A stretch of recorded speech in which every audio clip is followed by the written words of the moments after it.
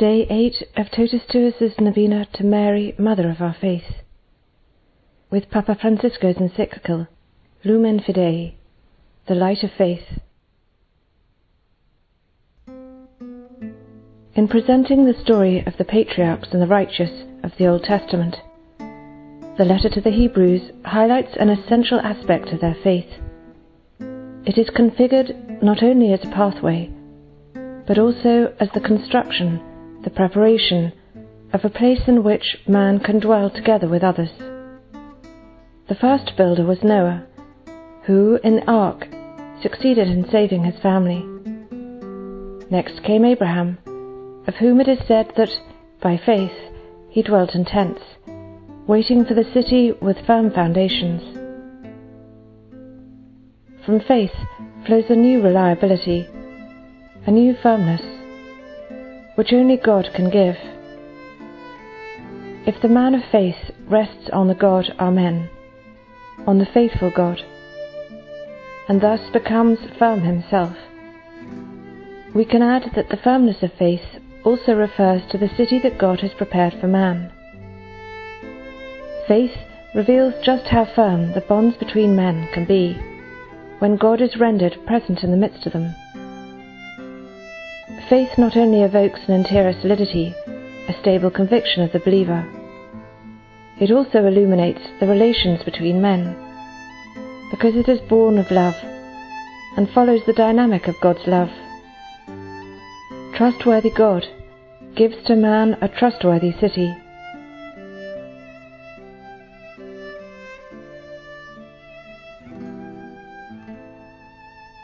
Precisely thanks to its connection with love, the light of faith is placed at the concrete service of justice, law, and peace. Faith is born of the encounter with the original love of God, in which the meaning and goodness of our life appears.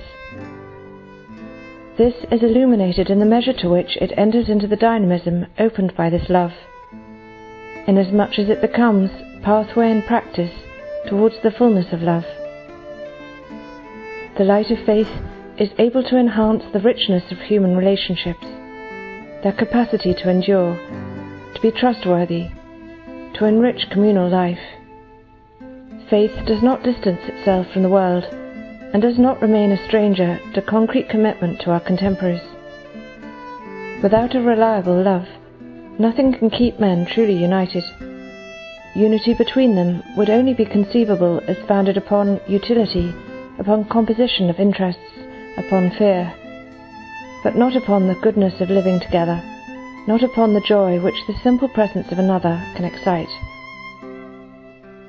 Faith makes one understand the architecture of human relations, because it grasps its ultimate foundation and definitive destiny in God, in His love, and so illuminates the art of the construction, becoming a service to the common good.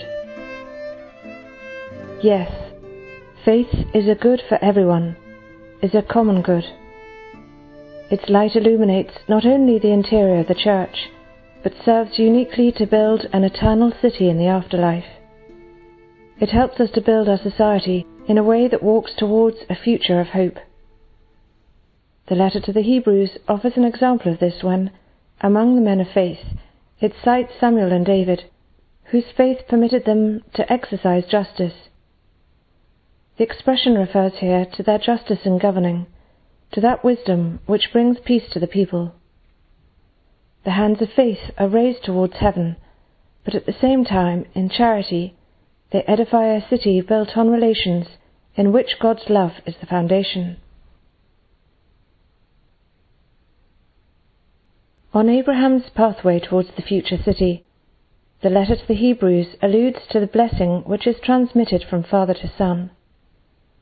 The first setting in which faith illuminates the city of men is thus found in the family. I am thinking above all of the stable union of man and woman in marriage.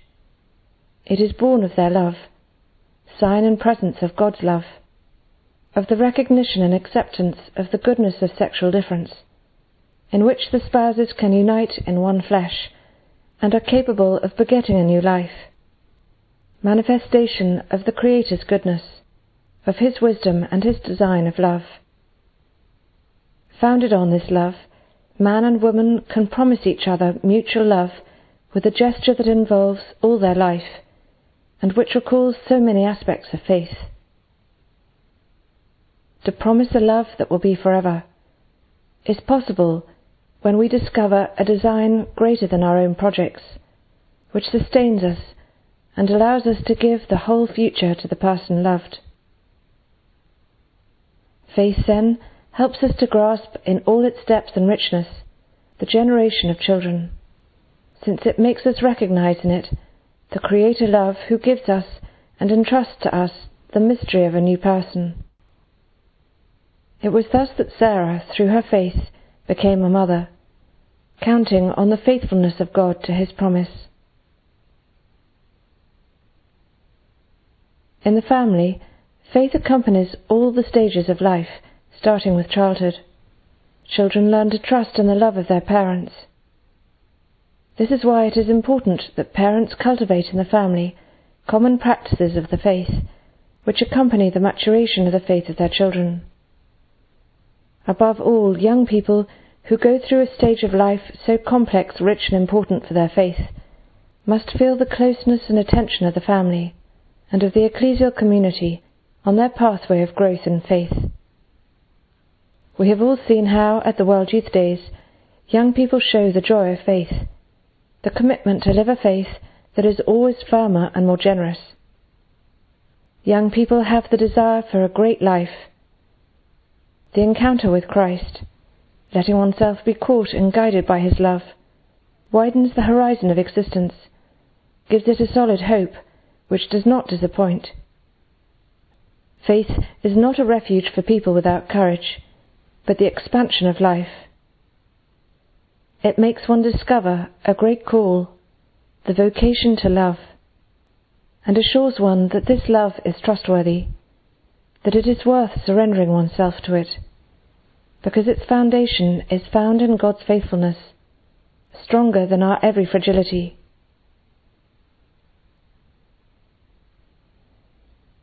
Assimilated and deepened in the family, faith becomes the light to illuminate all social relations. As the experience of the paternity of God and of the mercy of God, it then expands on the fraternal pathway. In modernity, universal fraternity has sought to be constructed among men, based on their equality. Little by little, however, we have understood that this fraternity, deprived of reference to a common Father as its ultimate foundation, fails to exist. Thus it is necessary to return to the true root of fraternity. The history of faith, since its beginning, has been a history of fraternity, albeit not without conflict. God calls Abraham to leave his country, and promises to make of him one great nation, a great people, on whom rests the divine blessing. In the course of the history of salvation, man discovers that God wants to make everyone participate as brothers in this unique blessing, which finds its fullness in Jesus, so that all may be one. The inexhaustible love of the Father is communicated to us in Jesus, also through the presence of our brother. Faith teaches us to see that in each man there is a blessing for me, that the light of God's face illuminates me through my brother's face. How many benefits has the gaze of Christian faith brought to the city of men for their life in common? Thanks to faith, we have understood the unique dignity of each person, which was not so evident in the ancient world. In the 2nd century, the pagan Celsus reproached Christians for what seemed to him an illusion and deception, to think that God had created the world for man, placing him at the pinnacle of the whole of the cosmos. Hence he asked, why pretend that grass grows for men, and not rather for the wildest animals without reason? If we look at the earth from the heights of the sky, what difference do our activities offer to that of the ants and bees?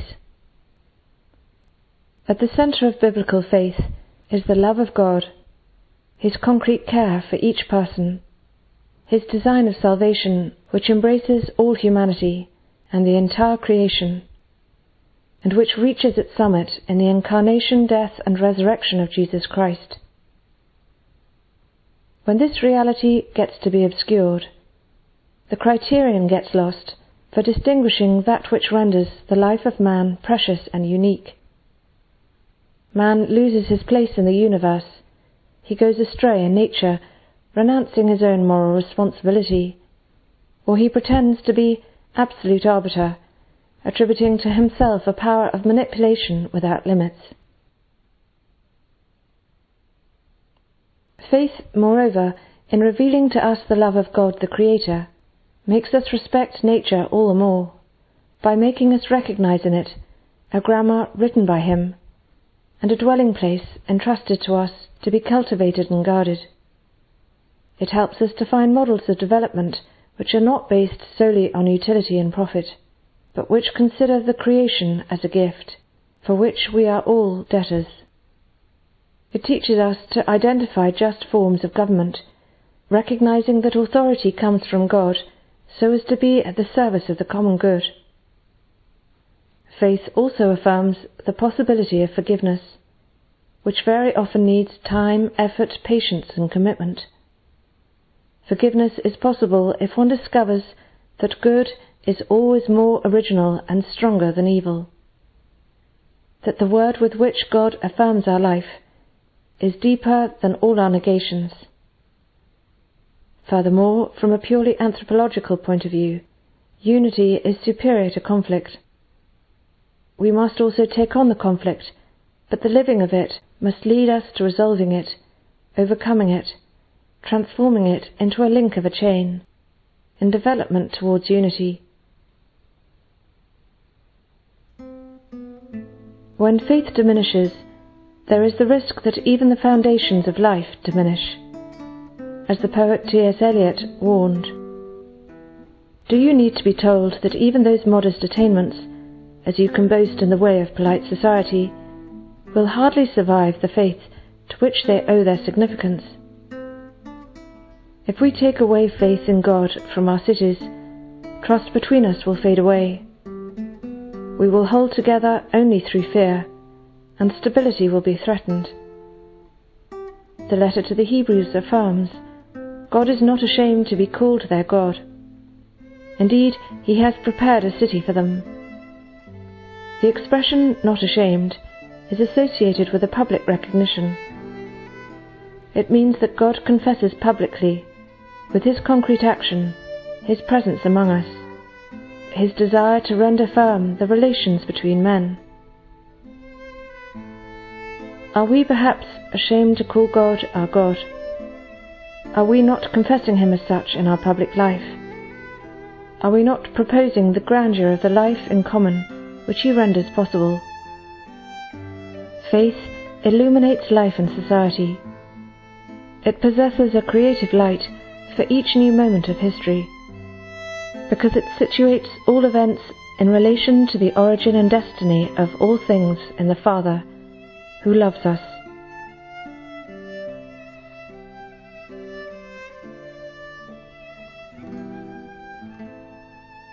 To Mary, Mother of the Church and Mother of our faith, we turn in prayer. O Mother, help our faith. Open our listening to the Word, so that we may recognize the voice of God and His call. Awaken in us the desire to follow His steps, going forth from our own land and welcoming His promise. Help us to let ourselves be touched by His love, so that we may touch Him with faith. Help us to entrust ourselves fully to Him, to believe in His love, above all in moments of tribulation and of the cross, when our faith is called to mature. So in our faith, the joy of the Risen One. Remind us that the one who believes is never alone. Teach us to look with the eyes of Jesus, that He may be light on our pathway. And may this light of faith always grow in us, until we arrive at that day without sunset, which is Christ himself, your Son, our Lord. In the name of the Father, and of the Son, and of the Holy Spirit. Amen.